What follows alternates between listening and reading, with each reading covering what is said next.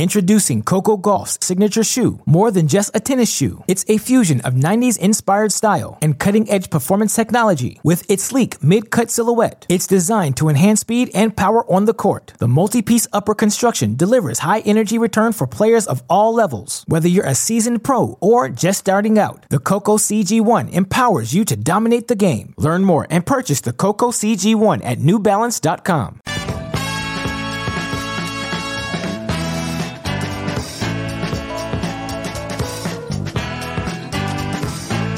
All right, everybody, welcome to another episode of Tennis Bets. We are on the Tennis Channel YouTube page, Tennis Bets Twitter, and Tennis.com Facebook. It's a great week to talk tennis, a great 2 weeks to talk tennis. We're back for the 2024 season. Got a special guest and one coming fashionably late as well. But a lot to discuss on this week's show. First off, welcome in our special guest coming in this week, ready to talk tennis. She does a lot of great stuff up in Canada on the WNBA side, as well as other platforms. The ever-talented Karina Mustafa. Karina, welcome back to Tennis Bet. Thank you so much. I'm so excited. Karina, as we get to the point of this year where we're talking tennis, we need your perspective on a lot of things, including your native Canada, which we're going to, allude to a little later. But I have to introduce our other co-hosts as well on this show, Pamela Maldonado from VSiN from Tennis.com. Pam, welcome back to the show. Just one round in the book. It took 3 days this year, but already some exciting matches. Excited to break them all down with you. I've been enjoying what I'm seeing so far from a both betting perspective, but more so as a fan. There's a lot to enjoy, and I'm looking forward to the other matches. Gosh, it is just overwhelming. I realize that every year that there's just tennis on every court, matches in the first and second round, and it's impossible to keep up, but it's a special time of the year. I'm going to ask you guys each what stood out early in round one. I think we kind of know the answer, but Karina, from your perspective, whether it's a match or a player or just the trend you've seen, what stood out in round one at the Australian Open? I think so far that honestly nothing too crazy has happened yet. I think a lot of the top players have shown out pretty well. There have been a couple of upsets like Vondrousova going out in the first round and Andy Murray kind of losing in straight sets like that too. But I think overall, correct me if I'm wrong, but I think it's been pretty calm so far. Yeah, and here's the stat, right? 30 of the 32 men's seed have advanced to round two in Australia. That is a record. So we're setting records here. And, you could say on one hand, Pam, it's great that, there isn't the upsets that we've had, but it could set the stage for some really good third round, quarterfinal, fourth round matches as well. So that is very true that the seeds have prevailed, but it hasn't always been easy, as you know. Yeah, I think there's an opportunity here that this may be like the best quarterfinal round that we've had of just how it's shaping up to be.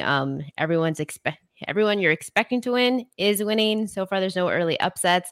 The weather has been a key factor, of course. I think Stefano Tsitsipas, just from like the long term of things, the bigger picture, he's trying to change some things in his game, particularly his serve.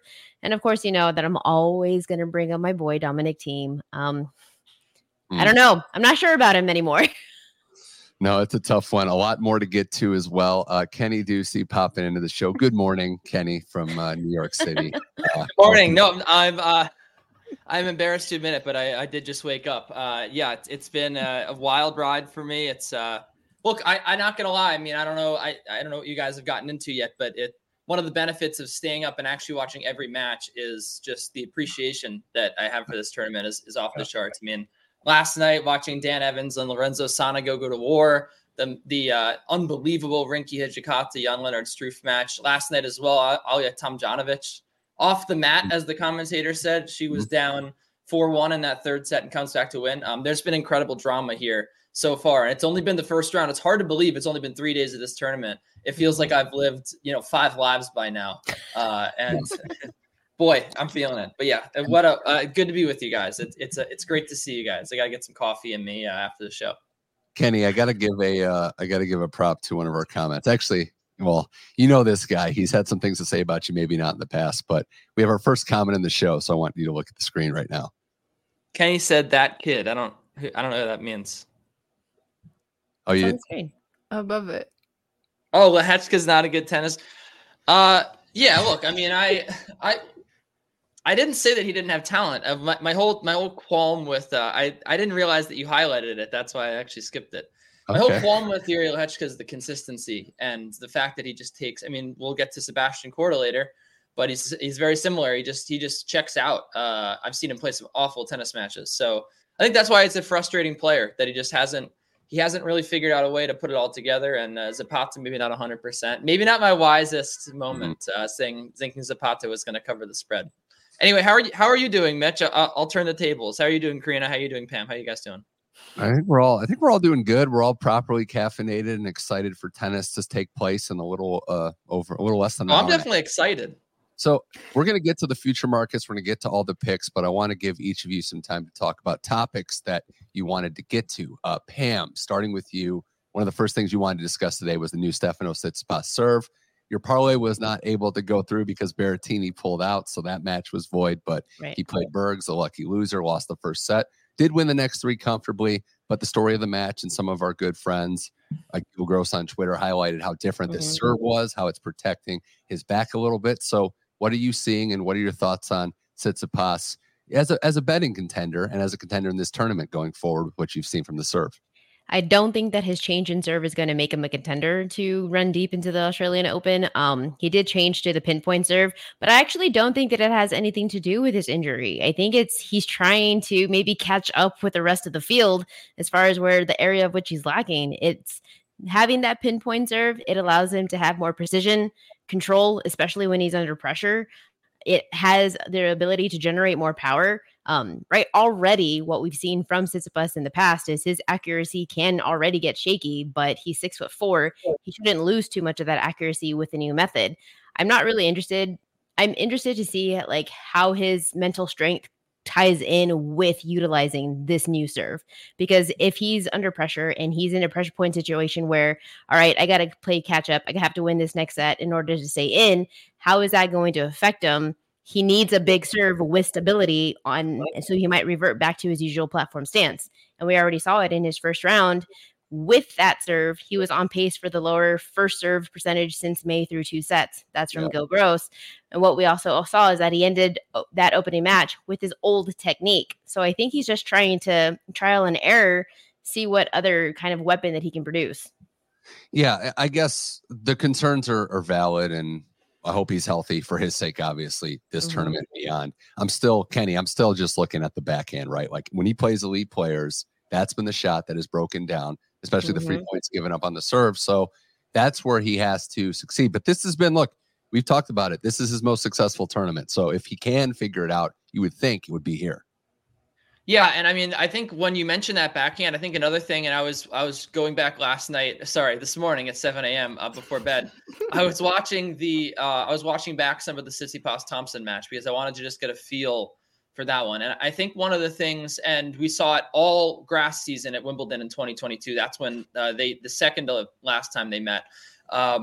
He actually, when he's playing extremely well, when he's actually raising his level, to its highest place, he is crushing that backhand. Now we know it's a weakness, but he's actually, we saw it against Nick Kyrgios. Obviously he applauded a couple of backhand errors and said, good shot, but he did rip some of those. And I think when he's playing with reckless abandon from the baseline, that's really when we see the best Stefanos Tsitsipas. And I just think with this back injury right now, we saw it at the United Cup and then we saw it again continue into the first round. Yes, as Pam points out, maybe his serve is a little more accurate, but the Tsitsipas serve was his biggest weapon, aside from the forehand. And he's lost speed on the serve. He's lost speed on the forehand.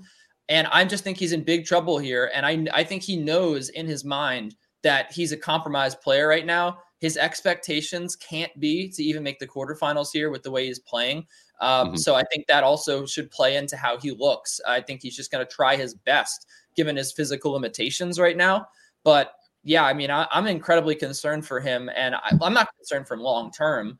I just think, this is going to be a pretty rocky start to the season because we know, as everyone in the chat, everyone watching, and everyone on the show right now knows, this is a guy that loves to play tennis. I mean, he plays like 80 matches a year. He leads the tour in matches played because he wins so much, but he also enters so many draws. So I don't know how a guy like that is going to manage, like, oh, I'm actually hurt. Like, should I really sit out a month? Yes, I should, but I want to keep playing. It's much like Rafa when Rafa was like, I'm aiming to come back at the French Open, but let me just keep playing, right? Let me play Australia. Let me play maybe, Acapulco. I love that tournament. Oh, actually, I love Indian Wells too. I have some revenge that I need to exact over Taylor Fritz. And he just loves every tournament. So he can't stay off the court. No, it's fair. It's a fair assessment. We see what happens with Tsitsipas. We will see what happens going forward. Karina, as we mentioned, time and time again on this show, you represent our neighbors up north. So the floor is yours for what we've seen here, the Canadian Tennis State of the Union. So there's been some good, there's been some bad, there's been some ups and downs. But how have you seen your country mates perform in round one of the Australian Open? I'll start with the good, and that's both Leylah Fernandez and Felix Auger-Aliassime making it to the second round. I think both of them, we can agree, it was not their best tennis match. And I think they both kind of went through some bumps. Leylah in particular was almost a little bit lucky that she was playing as a 17-year-old who just started to amount to like a lot of more unforced errors in that second set. But honestly, I think that's a good confidence boost for her going to her match with Alicia Parks. Like if I were to place money on it, I would probably bet that goes 3 sets. I just think Alicia Parks and Leylah Fernandez are kind of very similar in terms of like being these upcoming players who have a lot in their arsenal, who have shown flashes of potential. Obviously, Leylah has shown a little bit more flash of potential, making a Grand Slam final in the past. But yeah, I think I'm interested to see how that one goes and see what her level is like. Obviously, as we've known in the past, like everything just follows her serve. If her serve is going well, then all the other parts of her game tend to fall into place. And then on the Felix side, I have a lot of mixed emotions about his match versus Dominic Thiem, because I think it started out great. It looked like his movement was going well. His serve was really good. And then it seemed like he was going to be an easier win. And then all of a sudden his level drops. Dominic Thiem levels the match and they end up going to that 5th set. I think obviously Felix is coming back off of struggling with the knee. So I'm not sure if that's maybe like a physical thing. He's not feeling 100% in terms of, enduring those 5 setters. But I think a part of it is kind of that mental hurdle that he's kind of had to go over in the last year, especially in 2023, where for some reason during matches, his game just kind of falls apart a little bit, especially when his opponent starts to raise their level. He just can't match it. And he starts to make all these mistakes and kind of goes away from what he normally does. And I think that's something that I would like to see him maybe work on as he makes his way through the Australian Open, hopefully with more matches, and getting a little bit healthier is going to help with that. But I think, that's definitely a concern of mine, but I am happy that he ultimately got that win against Dominic Thiem. Obviously crushed for Dominic Thiem, being a huge Domi fan, following him throughout his entire career. And I also want him to get some wins, as he makes his way back from struggling with injuries and losing a bunch of matches. But of course, I had to root for Felix in this one.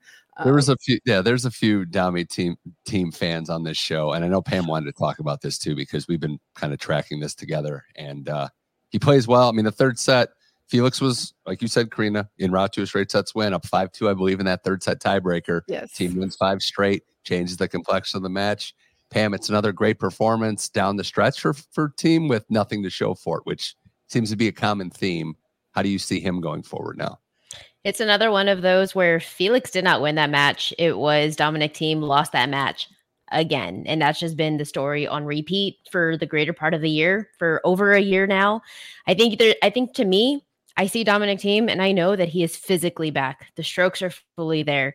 He will be stuck in this limbo space that he has been until he can get out of his own head. He's just stagnant. Maybe he's plateaued. And I have to say, and I feel like I'm on just like on repeat, it's his lack of confidence. The game of tennis has fully moved into the power style now. And one-handers, you just have to be so much better than the rest in order to win in this era. It takes such a large amount of confidence to be a one-hander against a two-hander backhand in this generation. And I feel like just ever since he's come back from injury, that confidence, it's just not there. It's the same. You can have the same style of game, but I mean, it's just, you have to play like Federer. You have to use the entire court. You have to constantly change the rhythm of the rallies. You're never let the two-handers get complacent. And that's exactly what he's allowing his opponents to do. And then you just see you see it in his face. He gets down. He loses a point that he should have won. And then it just falls apart from there. I really think that it's just confidence, and it's so much easier said than done, but you got to hire like every confidence coach you can to try to get some of that steam back. But when he does, the strokes are there. How many highlights do we see of him? It's just he hasn't been able to put together the full package. Yeah. My only tennis technical observation, and I say that as someone that was not anywhere near a high level of tennis, is that you could see him hit the ball on the rise more a little bit with that backhand, similar to what you said, Pam, with Federer. I think that would be a tactical change that would be worth exploring. And then also just don't dig 2-set holes to anyone, let alone Felix in a Grand Slam. Like that is insurmountable, especially the older you get with that. So we're gonna move it along here on Tennis Bets, but Kenny, because we got to give love to the chat's doing pretty well, and we got some good comments and good stuff. So I want to ask, because we got a question. I think Kenny, you'd be the one to answer, because I have my thoughts we can kind of say. But guy going to shout out to our fan here. Been at the Australian Open the last 3 days. He's going to day 4. What's your recommendation for a match? Maybe, and Kenny, maybe one on an outer court that you're obviously watching all these, and you can point him into one. Yeah, I mean, I'm hoping that he was able to see some of Dan Evans and Lorenzo Sonego last night. I mean, for me, it was the match of the tournament, besides the Rinky Hijikata Jan Leonard Struff match. I mean, that was, look, I mean, it's about as grueling as a 4-set match gets. That was just tennis of the highest order in that 4th set. And when we're looking at today, I mean, it depends on what sessions you're going to. I would say early on, that Ons Jabeur Mira Andreeva match is going to be can't miss. I think that's going to be. I don't know if Ons is actually going to be playing very well, but that's a very, very tight matchup. But yeah, I mean, Musetti Van Asche has a lot of potential. I like that one as well. But under the lights, if you're going to go to a match, you got to go see Tomo play Stefanos Tsitsipas, because I really think there's an upset brewing there with an Aussie in front of a crowd who we did wonder, is the crowd going to be against him because he's had some foul things to say about the new rules letting players come in during the points or in between games. But no, I think everyone's going to love him. Those would be the match recommendations for me. And I also will say any match you can go to featuring a French player. I'm blown away by how many French people are there in Australia right now. They are getting so much crowd support. Luca Van Asche had more support on an outside court against an Australian James Duckworth. Now that might have to do with the fact that James Duckworth is probably ranked, 10th in terms of tennis players that Australians actually care about. But, I mean, the French have had a great coalition. So I think any French match, Alice and Korda, you can't go wrong. I would also just like to interject on the previous point about the team Auger-Aliassime match. That match in the 3rd set, the first 4 games featured the first game of the service game, the first point of the service game, ending in a double fault and an unforced error. It was a terrible, terrible quality of play. I'm so happy for Felix that he was able to pull it out, because I actually think now that he's got this win under his belt, he should have some interesting possibilities as the draw unfolds. And, his highest level, we did see it at the end of last year. Like, it's still pretty, pretty high. So I think if he can just get some confidence, and I do feel as though he built some after surviving that 2-0 melt, the things will work out for him. You read my mind with same wavelength again, Musetti. That match, Van Asche, should be a great one. Court 7, I believe. You mentioned another one, and that was kind of on the radar. We're going to get to some picks here and everyone's breakdown of some individual matches, but I don't know if it's a rat line or if it's just everyone knows what the state of these players are. But Karina, that women's match, Ons Jabeur enters this match the underdog. And there's different reasons for this. Ons Jabeur maybe not playing a lot of tennis recently at a high level, getting back to health. I think the other side of the coin, though, is Mira Andreeva is 16, and the hype train is rolling down the station. So do you think that the higher seed wins, or do you think the favorite wins this one?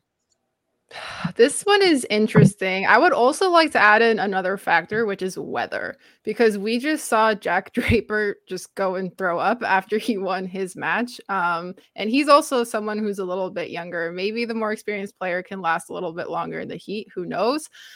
I get it with Ons Jabeur, but also I'm kind of surprised that she's really not favored in this match. I think I would go with her rather than Mira Andreeva right now. Kenny, how much of this too could also be track record? Australia seems to be the one where Jabeur hasn't had that level of success too. And I think part of it, maybe more of it, could be Andreeva. I think this might be more of a reflection of where we think she's going to be. Yeah, I mean, she absolutely dusted Ludmila Samsonova last week. And I had people coming into my DMs and on Twitter being like, well, how is, a teenager going to face the power of Samsonova? And we've seen Samsonova step to the best players in the world, produce a top 5 level when it's her time of the year.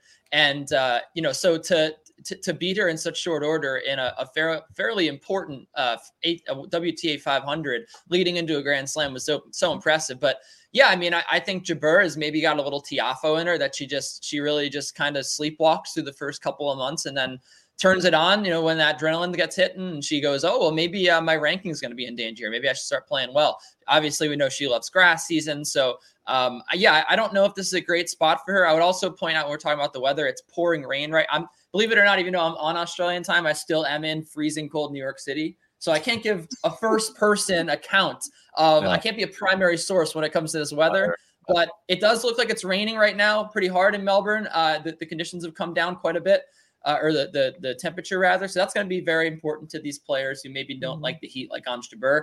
But yeah, Mira is, outstanding. I think from the, all accounts, she is a future top fiver, potentially in the next couple of years. We saw how quickly Coco Gauff was able to make that a possibility, and Iga Swiatek as well at the French Open a few years ago. So this is a very, very dangerous match for her, and I think Mira wins.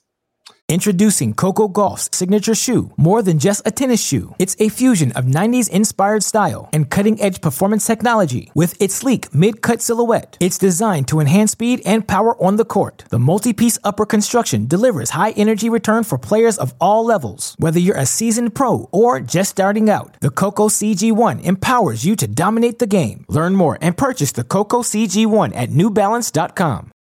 When you need mealtime inspiration, it's worth shopping Kroger, where you'll find over 30,000 mouth-watering choices that excite your inner foodie. And no matter what tasty choice you make, you'll enjoy our everyday low prices, plus extra ways to save, like digital coupons worth over $600 each week. You can also save up to $1 off per gallon at the pump with fuel points. More savings and more inspiring flavors make shopping Kroger worth it every time. Kroger, fresh for everyone. Fuel restrictions apply.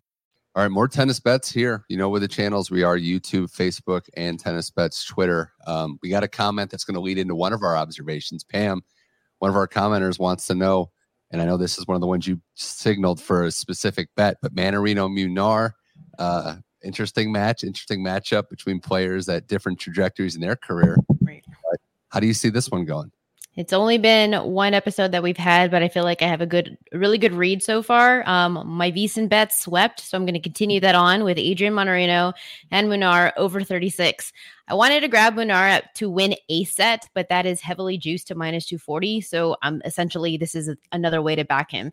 Basically, you just have two defensive players who both play from the baseline, two backboards. Now, because of that, you don't have an aggressive weapon from either of these. Neither can outpower the other. Mannarino faced a 38-year-old in who we love, Stanislav Wawrinka, yes, but he was so gassed there at the end that scoreline made him look a lot better than actually, but Wawrinka was in that for a little while. Munar has a lot of speed. He has a lot of endurance. He's the clay court player who can play long rallies and outlast your opponent. So because also they have no match history under their belt, the surprise factor is always going to come into it. The unknown keeps this match going. I like over 36. Yeah, and to Kenny's point, or maybe to just add some info, Mannarino was like the only French guy that didn't get support in that in the first round. The crowd was not necessarily a fan of certain things, but it worked for him, and he proves to be a tough test for any of these tennis players. Kenny, we mentioned the match, so I got to get your quick pick. You've got some money line plays today that I think are interesting, and you're riding with Van Ash over Musetti at plus 160. Yeah, I mean, Musetti is it's very similar to why I like Tiafoe to go down today as well. I mean, he's just a guy with obvious talent, obvious ability, down on his luck right now. He ended the season last year on a 7-match losing streak. He comes into a couple of warm-up tournaments. He really looked terrible against Pavel Kotov, got very, very frustrated. Even in his first round match against Benjamin Bonzi, won the first set relatively, short order. I mean, he was up a break, he gave it back, he won in a tiebreak, and then he goes down a break in each of the next 3 sets. Just really had a huge struggle on serve, and we've seen Bonzi before play at a pretty high level, in Grand Slams as well. But, the way that he is, the form that he's in right now, that has to be a red flag for anyone looking at this match. Luka's 19.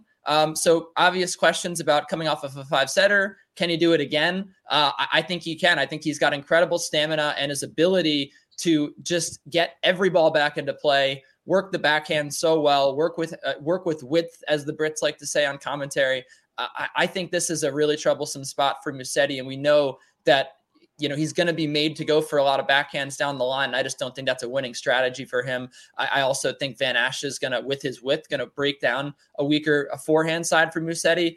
And again, the fact that his serve really didn't look very dominant against Benjamin Bonzi. Luka Van Assche is an unbelievable returner, and James Duckworth does pack a pretty good punch on his serve for his size, and Van Assche was able to handle it pretty well. I thought actually James Duckworth played better than he has in a couple months in that match. And Van Assche had an answer for everything, and had incredible composure mentally for a 19-year-old with little experience coming back, being down 2-1 and winning that match in, again, not a hostile environment. There were, it was a 50-50 split in the crowd. So a big environment, especially late in that 5th set, more Aussies decided to show up. So I have a lot of confidence in him winning this match against Lorenzo Musetti, who really is a favorite in this match, just riding off the back of his name and his previous laurels. Yeah. Interesting. And Krina, for those that, haven't been here a while, that's, Kenny's going money line. He's taking out some of the favorite, exciting players, Tiafoe to lose today, father to be, Musetti, see you later. So I don't know. It's interesting, but yeah, the Tiafoe match, I want to get your perspective, Krina, because he beats Coric, looks pretty good in that match, but there has been the letdown after big wins for Tiafoe. We have seen that. So I think this could be a trap situation. I think I have more confidence in him than you guys do, honestly. I thought the other way. I think the win over Coric was actually a great one, and a great situation to kind of stay under the radar a little bit for Tiafoe, with so many names kind of circling around and everyone's kind of looking for that upset. I think, honestly, if he can get past a couple of rounds just quietly almost, I think it'll do him a lot more good. So I don't know. This is a gutsy money line, I think.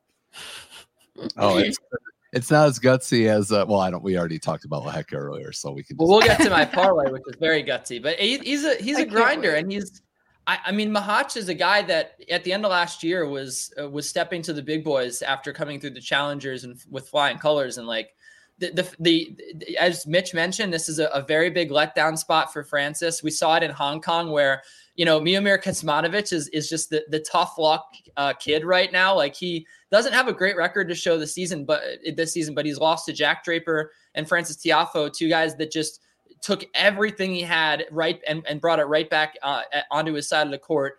Like, he played incredibly well in that match in Hong Kong. Francis looked unbelievable, I thought. Like, I was like, wow, this guy looks better than I've seen him in over a year. I'm excited for the Australian Open. Then he had a huge letdown against Jerry Shang, looked terrible in the next match. And I don't think he really played that well against Coric. I mean, he played, Francis tennis for a couple of sets there, but like, gave Coric so many opportunities to break in that 3rd set and really turn that match around. Even in the 4th, dropped serve, when he was about to serve for the match. And I thought Coric wasn't really at his best. So this is a dangerous match because I think he's going to overlook Machac, just like he overlooked Adrian Mannarino at the U.S. Open last year in a match which really should have gone 5 sets. Mannarino made a comeback in that 4th set and was in a winning position. So, this is dangerous times. Machac is a killer. He's one of the toughest players to beat on the ATP Tour, and you're going to have to come up with your best stuff. And I don't know if Francis has it right now. So I do think this is a slightly troublesome spot. I will say, out of all the underdogs I like today, this is the one that I'm the least confident in. But I think that if you're a believer in playing the numbers and not playing the players, you look at this line, and this line screams Machac, especially considering the way he played at the end of last year, and he seemed to pick it back up this year. I think another option to target this instead, and you're getting even better value instead of targeting plus 175 for, I agree, is unlikely to happen. I think Tiafoe comes out with a win, but I think another way to target this, if you think it's a major letdown spot, is for this to go 5 sets. We have seen Tiafoe many times before extend a match that he has no business in a 5-setter with. If this is the type of spot where he could, you're getting plus 250 for this to go 5 and still Tiafoe come out with a win. Yeah, that's that sounds strategy in a lot of ways. I think there's some synergy in one of our discussions here. I know Pam is on Tsitsipas Thompson over 37.5 games. I'd say there's synergy because, Kenny, we'll get to your graphic, but you're all over Jordan Thompson tonight. Spread, money line, you name it. So is this, and I'll ask you both starting with Pam, is this more concern with Tsitsipas's form and how he's looked? Or, I mean, maybe the crowd and playing in Aussie and Australia has something to do with it. It's a little bit of both. This Tsitsipas is not somebody to trust right now. It's so difficult to have confidence in his game. And you can get Thompson to win one set at minus 155. I'm not going to pay that juice, although it is highly likely. I don't think I'd love for him to be in a 5-setter. I'm not sure this gets to 5 sets. This could be a four-set win for Thompson. It could be a 4-set win for Tsitsipas. So instead, I think like the 4-set target is what I'm aiming for. Over 37.5 makes a lot of sense to me. Essentially, it's backing Thompson without directly backing Thompson. I mean, Tsitsipas is just so inconsistent with the serve. The backhand looks as much of a liability as ever. We know that he's injury prone. Had that slow start in the first round to lucky loser. I'll probably butcher his name, Zazu Bergs. He won that because his opponent faded away physically, not because Tsitsipas did anything remarkable. Thompson, he loves to get in big, lengthy rallies, 5-set matches to open. You can see that opening match that he had and say, oh, he's going to be gassed after that. I see that as we're still so early into the tournament that he has rhythm built and he's okay to come back from that. Solid overall, no inherent weakness, aggressive, both from the forehand and the backhand. And they've had 3 matches against each other. They've had multiple tiebreaks in those matches. And Thompson got the best of Tsitsipas at Indian Wells in 3 last year. I think this is going to be, a competitive match. I just don't want to pay the minus 155 juice to say that. So I'll take the over 37.5 instead. And Kenny, you're all on Thompson. I think spread money line 450 is a decent number for a hometown guy. And right.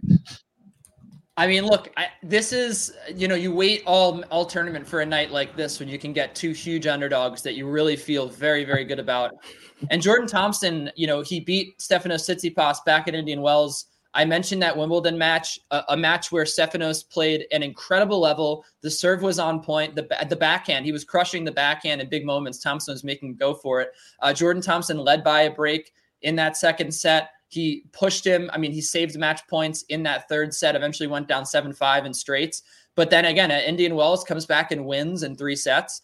And even in Washington, 2 very tight sets in their other meeting. So this is a guy that's always seemed to have Stefanos' number. He makes Stefanos very frustrated out there on the court. And without his best level, I just don't see how he wins this match. Like, I know that's crazy to say about a guy that's going against a plus 450 underdog, but I really could see a possibility here where Stefanos goes out in 4 sets.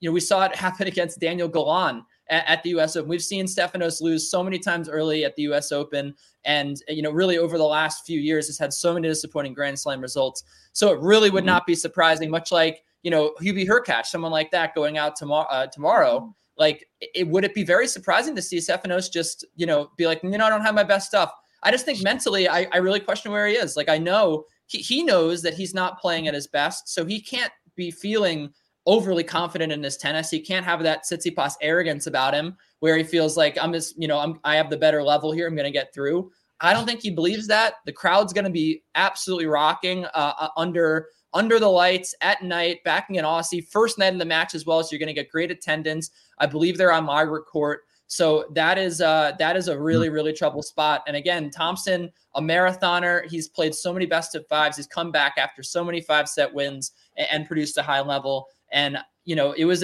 a nervy match against Vukic, but he's going to come out swinging here. He's got nothing to lose. He knows he can beat this guy. He's going to have the belief, and I really think he's going to win. So I'm all over the games here. And again, we've seen very close sets every time these guys have played, at least for Jordan Thompson standards. So I think the spread is also a very good way to go here. If Thompson does manage to lose in 4 sets, I think this is a number he covers. So I would go ahead and be all over Jordan Thompson tonight. I think you got to ride the wave.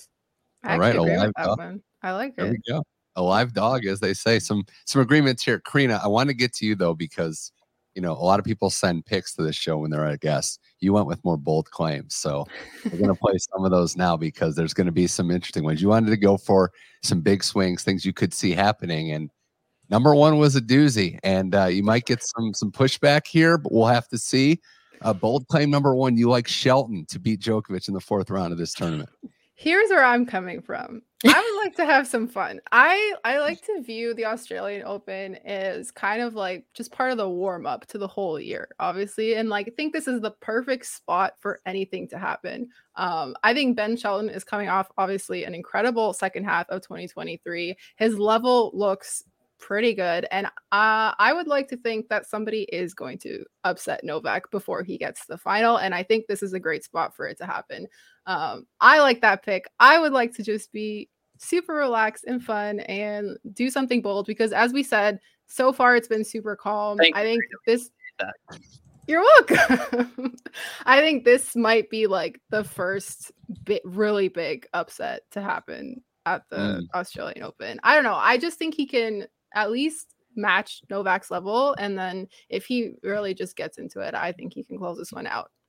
Are either of you, Kenny and Karina, worried about the Mannarino test before the setup match? No worry for Shelton. Yeah, I am. I don't know. I think he kind of got out of jail with that level that RBA played. It's a little concerning, but again, we've seen Mannarino just struggle against guys like that who can hit through the court so well. I'm not that worried for Shelton in that match. I mean, slightly worried. I'm more worried about this Alexei Popyrin match coming up tonight against Novak Djokovic. And I'm with Karina that I feel it's got this Australian Open has weird vibes for Nole. And I know, that the Prismic match, reminded me a lot of the Enzo Quaco second round match last year where Djokovic lost the second set in a tiebreak and he looked terrible in the tiebreaks. And the same narrative prevailed where, you never make mistakes in the tiebreak. What's going on with Novak? And then he got the trainer out and he had an injury and he managed to, just kill poor Enzo into the next 2 sets and go on to achieve great things at that tournament. But, this Popyrin match is very, very tricky for Novak Djokovic because what does he like to make you do? He likes to make you go for those low percentage winners, those backhands over the big part of the net down the line.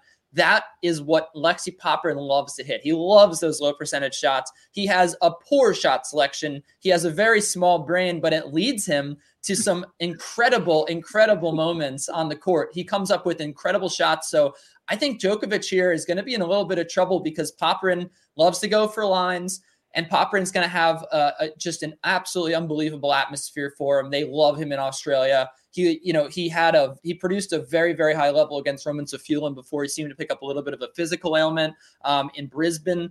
And, I think he's playing pretty decent tennis right now. I don't know if he's going to win that match, but I circled that. And when I was looking at the draws, that was the toughest match I think Djokovic is going to have until he reaches the court or the semis, I think. So that right there is going to be a popcorn match. I recommend either waking up early or staying up late to watch because I think it's going to be fun. I think Popyrin's going to win a set in that match. And I think we're going to start to, if Prismic, a guy that did fade physically, was able to really make us question whether or not Novak Djokovic was going to make it through that match. I think Popyrin, man, he's going to have nothing to lose. He's going to swing with reckless abandon. And that is the most dangerous Alexei Popyrin you can face, especially one in Australia where he always plays his best tennis. Beat Taylor Fritz here last year in memorable fashion. Beat David Goffin when he was just outside the top 10. Very memorable wins here in Melbourne. I think he might come up with another special performance, even maybe in a heartbreaking 5-set loss. Djokovic ain't going to lose to Popyrin. Djokovic ain't going to lose to Shelton at all. That's a non-factor. Can Shelton be effectively aggressive in the return game? Sure. Might there be openings to Djokovic serve games? Sure. Djokovic is going to eat him up. The counterpunching is going to redirect the power. And what people tend to forget about Djokovic and why he looked a little bit lackluster in his first round, he tries to play the lowest level possible to defeat his opponent. And then once he gets a gauge for, okay, this guy is a little bit better than I predicted, he turns it up to level 2. He has 10 levels. He knows. So with that logic, the bare minimum. Why would you not be, with that logic, then wouldn't you be behind all over Popyrin to win a set here?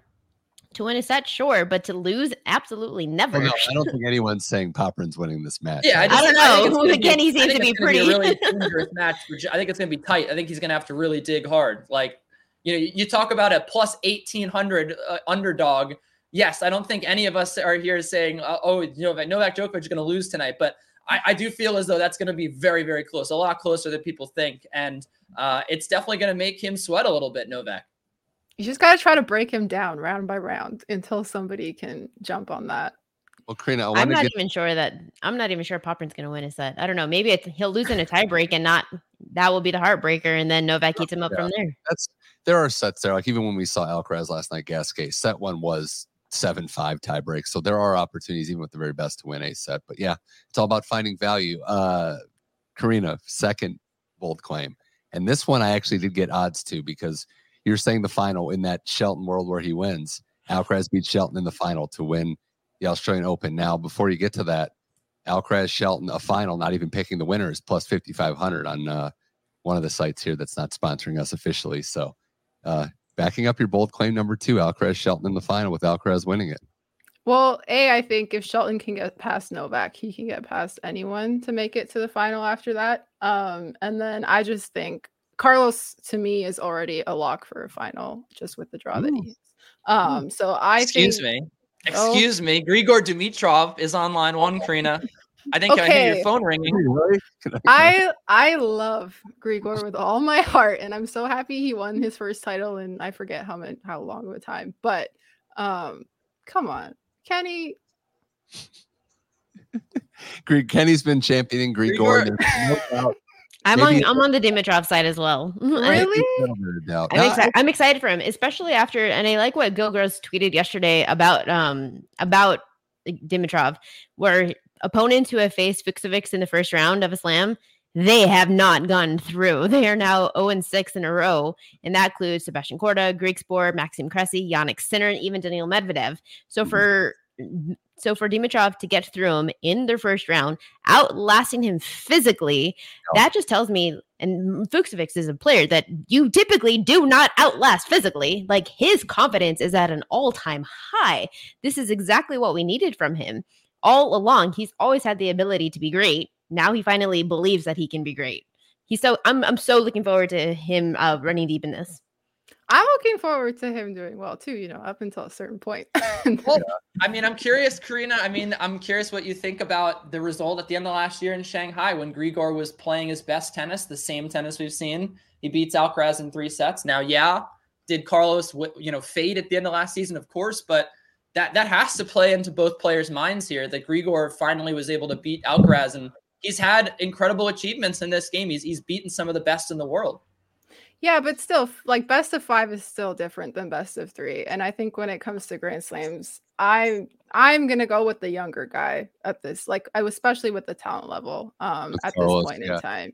Carlos is, we talk about how tough draws are, and that's fair. But that's also a contradicting statement, though, if you're talking about Shelton defeating Djokovic in a best of 5. You don't go against Djokovic in a best of 5 in anybody. I am a big believer in Shelton. I'm super excited for what he can do in 2024.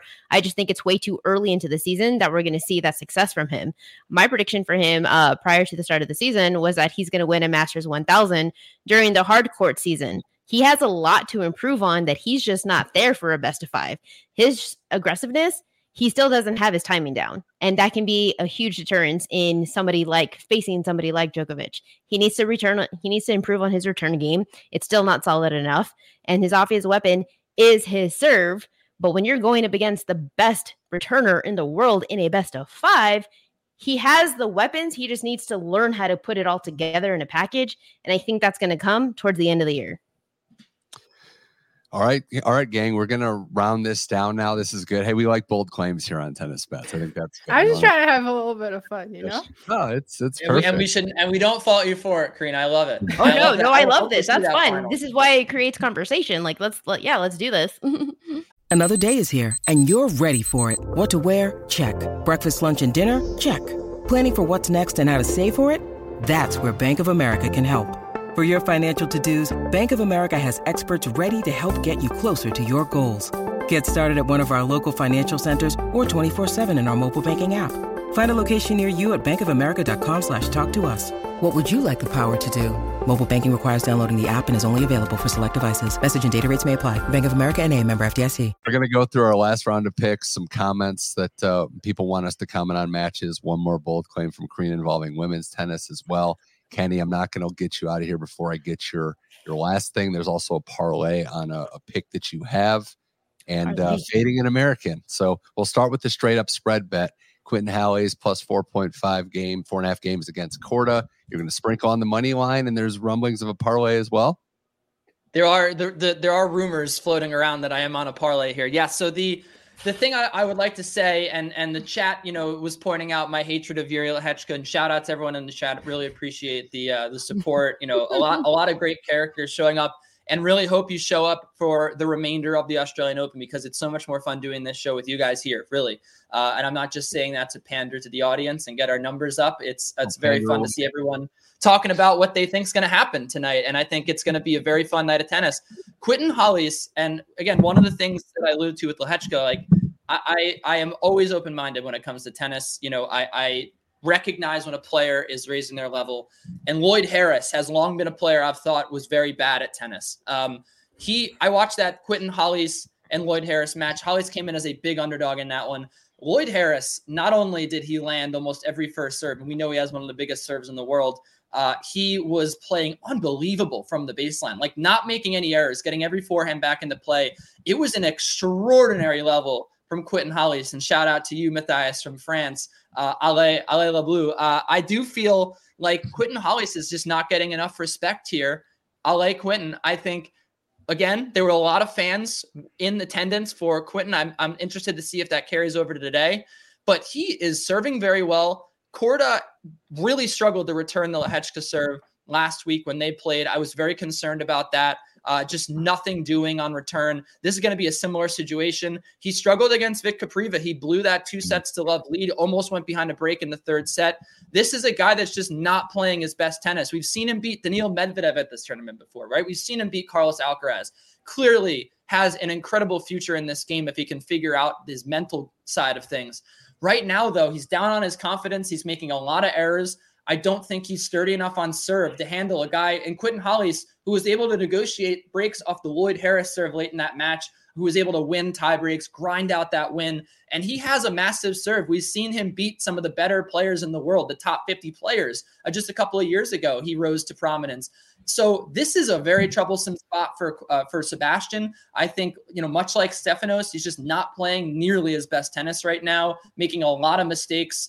This is a troublesome spot for the American. And I think he goes down in round 2. Really should have gone down in round 1 to a qualifier with the way he played. It's going to be very difficult to bounce back off of what's been 2 weeks now of extremely disappointing tennis. I like it. I think there's a lot of value there given Korda's level. Pam, your final pick, calling your shot, Kekmanovic Struff to go 5 sets. Also, I also just have to do a little caveat that I get real defensive when it comes to Djokovic, and y'all know this because he is my man. So I have to just put that out there into the universe. We'll remember for next time. We're on opposite sides of the spectrum for that, so it balances out. So for Kecmanovic and Struff, I think, this is going to go the absolute distance. Over 39.5 is the more conservative approach for just a regular minus 110 odds, but calling it 5 sets at plus 240 is the route that I want to go with, because Struff is just pure power. He's going to generate a lot of free points off of that serve. He has a strong two-handed backhand, so I think he could have that 1-2 punch. Kecmanovic is improving as a player, but with Struff's aggression, I expect a very tight race. I think he can be very much competitive in this matchup. Plus, he does also lead the head-to-head matchup 2-0, though they last played in 2019. But his power is going to take time to adjust to. Struff is going to chase down every ball. We know this much of him. Kecmanovic, he can redirect using Struff's pace, but I don't expect that to come out of the gate soon. Like I mentioned, it's going to take time to adjust. And I also don't expect him to have the type of dominance. He doesn't have the weapons to have a dominant performance. He has strong defensive skills, consistent from the baseline. So I think because of his serve is lacking, I think Struff can have a really solid return game against him. Yeah. It was a road win for Struff, an emotional road win to pull that one out. So we'll see what he has going into match 2. Karina, I teased at the final bold claim on the women's side. Coco Gauff to win her second straight major on the WTA Tour, beating Rybakina in the final. You also had in there that Pegula will get to another quarterfinal and lose to Rybakina, but why are you riding with Coco in this one? Well, I didn't think it was that bold. Now I'm just going to be labeled as the girl with the bold takes. But calling your shot. I think I battled with Rybakina and Pegula. I know I chose Rybakina, but I think it could honestly go either way. I'm not one to count Pegula out of that, but I'm really confident in Coco to just do it again. I think like her draw is really favorable. She doesn't really face like super difficult people until way deeper in the tournament. And I think she's just at a good level right now. I think she's starting to figure out that forehand that we've like talked about for so long. I think she's starting to tighten up parts of her game. I think the maturity is starting to settle in a little bit too. She's also, I know her and Pegula haven't played their first doubles match yet, but I think I'm on the side that playing doubles and singles is good for her, and I think it's shown a lot of her growth. So unless she has like a really off day, I just don't see anybody beating her at the Australian Open. I just think she's riding like a high right now and has just done all the right things. If she gets to the final against Rybakina, yeah, I can ride with that. But if it's Iga, the history tells me that's part it's not going to be Iga because my bold claim, and we didn't prepare for this, but I have a very bold claim. I put this in before the tournament, is that Helena Ostapenko is going to win this tournament. I really do believe she's playing well enough right now. Former Grand Slam winner, someone who has beaten all the best players, has just arrogance on the court when it comes to her confidence. That match, I mean, we saw the mental war, right, between Sophie Kenin and Iga Swiatek last night. It was a very difficult match for Iga. And, Helena last year at the US Open, one of the only players ever to like come back from a set down at a Grand Slam against Iga Swiatek, maybe the only player ever. I think she wins that match in the fourth round, and maybe that opens things up for a Gauff-Rybakina final. Yeah. But I'm so impressed with the way that Ostapenko's looked over the last 2 weeks. She's playing very clean tennis, limiting those errors. And so I think that could be a bold claim if you want one. I'm curious what you think about Ostapenko's form right now, Karina. Unless she loses to Hawkeye. Yeah, well, no worries. Yeah, she hates replays. And no worries with the Ayla Tomljanovic bad blood rematch tomorrow night, because that could not with the way Ayla looked last night, not with the way she looked against Angie Kerber. The crowd's gonna be anyway. I don't know. I don't know about that one. It's going to be, I'll be fun though. I'm very excited to watch that one. Also, bonus WTA pick for me today, Diane Perry. Love her. -110. Ooh. I want to go just wrap up with some of the thoughts in the chat, what we have, questions, and we can just go rapid fire around. Our guy, Mark Schindler, says thoughts on Kovacevic versus Khachanov. Khachanoff's a big favorite. Kovacevic did survive Kenny, but this could be an interesting match if you like some value on the American. Yeah, I am the Kova guy. I had him at round one against Tabio. I've been following his career for a couple of years now. He is, sort of like this generation's Tennis Sandgren, I think, where he's sort of always been stuck outside the top 100, never quite good enough to crack it. This is a troubling match for me, though. I mean, Khachanov hit such a big ball. I don't think Kova is going to really be able to make inroads here, and I think he ultimately goes down in short order. But I would be a bad American and a bad Kova fan if I didn't throw just like a few bucks on Kova to win this match. Who knows? I mean, Karen's had some real struggles over the last couple of weeks. That match against Ruusuvuori in Hong Kong was pretty troubling for me. Ruusuvuori did go to the final. We know he can play good tennis at times, but just getting very frustrated, making a lot of errors. And Kova, one thing to watch out for, is incredible at saving break points and incredible at holding serve. Really bad at breaking serve, which is going to be ultimately what costs him this match. But I could see Khachanov getting a little frustrated by how many break points Kova is able to serve with aces or big serve and volley plays. So I think Khachanov probably in 3 sets, but I would hope to see Kova push that match 4 or 5. You know which American is going to win tonight? Who's that? Christopher Eubanks. Ooh, we had that up here as a 6-1. He's like a 6-1 dog against Rublev. Remember how I had Eubanks last week to win, and Kenny was like, "Nope." He played Taro Daniel, who was on his last legs. Look, I can get behind a Rublev fade pretty easily. I don't know if he's really looking that good right now. So that match does give me pause. Like, I do feel like that could be a potential upside. I just don't think we've seen Eubanks play good tennis really since he had that breakthrough at Wimbledon at all. I mean, the record does not lie. This one in the first round, it made sense for me to back against Taro Daniel just because like he is the big server. Daniel doesn't do well against him. I think Rublev can come out with a win. I kind of don't know what to make about Eubanks right now. I think he could probably keep this within like the game spread, but I don't really have a lot of confidence that he can come out with like the set or even the win just because you are now facing a better opponent, and he is the type of player that does better on super fast surfaces, something like Wimbledon and grass. So I think we haven't seen enough from him from just like regular hard court that gives me enough confidence to want to back him against a solid competitor like Rublev. Happens, Karina, though. It could very well happen. I think after Rublev's first round match, I think that's what gives me like a small thought that there could be a chance that the upset happens there.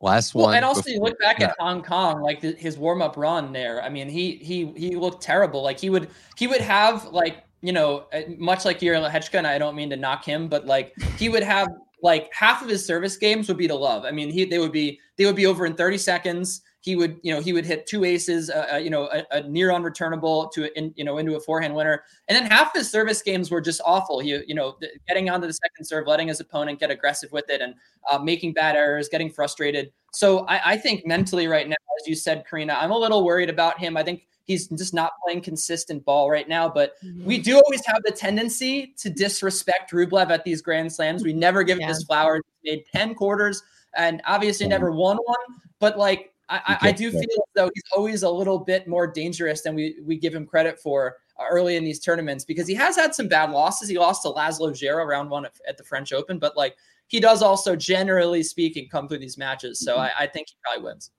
I think this match is so like polar opposites. Like I can see Rublev win in straight sets and I can see him lose outright. So if there was a betting way to attack this, it would simply just take Eubanks on the money line, a small little like 0.25% wager, and then that's it. Like taking the game spread doesn't make sense to me. Taking the set spread doesn't make sense to me because there's so many range of outcomes that you're better off just taking the money line. And then if it doesn't work out, great. It was a low risk. Certainly is. Just that last comment we aired as well, Karina. I think Fretch Garcia is worth a play at about 3-1 range if you can get her. Garcia riding high after beating Naomi Osaka. We'll see how it turns out. I would still lean Caroline Garcia. I don't know. Maybe I'm biased, but I think after watching her in person a couple of times, I think you don't really realize just how well she hits the ball until you actually watch her in person. And I think getting that win against Naomi Osaka, obviously who isn't back to her full form, but I don't know. I just think this is not really a game that I see her losing, a match that I see her losing yet. Later on, I agree, but then also I was watching her in person at the U.S. Open 2 years ago, and I was so excited for her, and then she just absolutely crumbled in the semifinals. So who knows with her, as always, but she wins that match for sure. Gang, this was fun. We covered a lot. Well, there's still just so much going on. Yeah, I didn't know if you had a graphic, right? So I wanted to just give it up for in the show, but I'm taking my biggest swing of all time. I've never taken a swing as bigger than this. I'm parlaying Alice and Thompson to win at plus 2,100.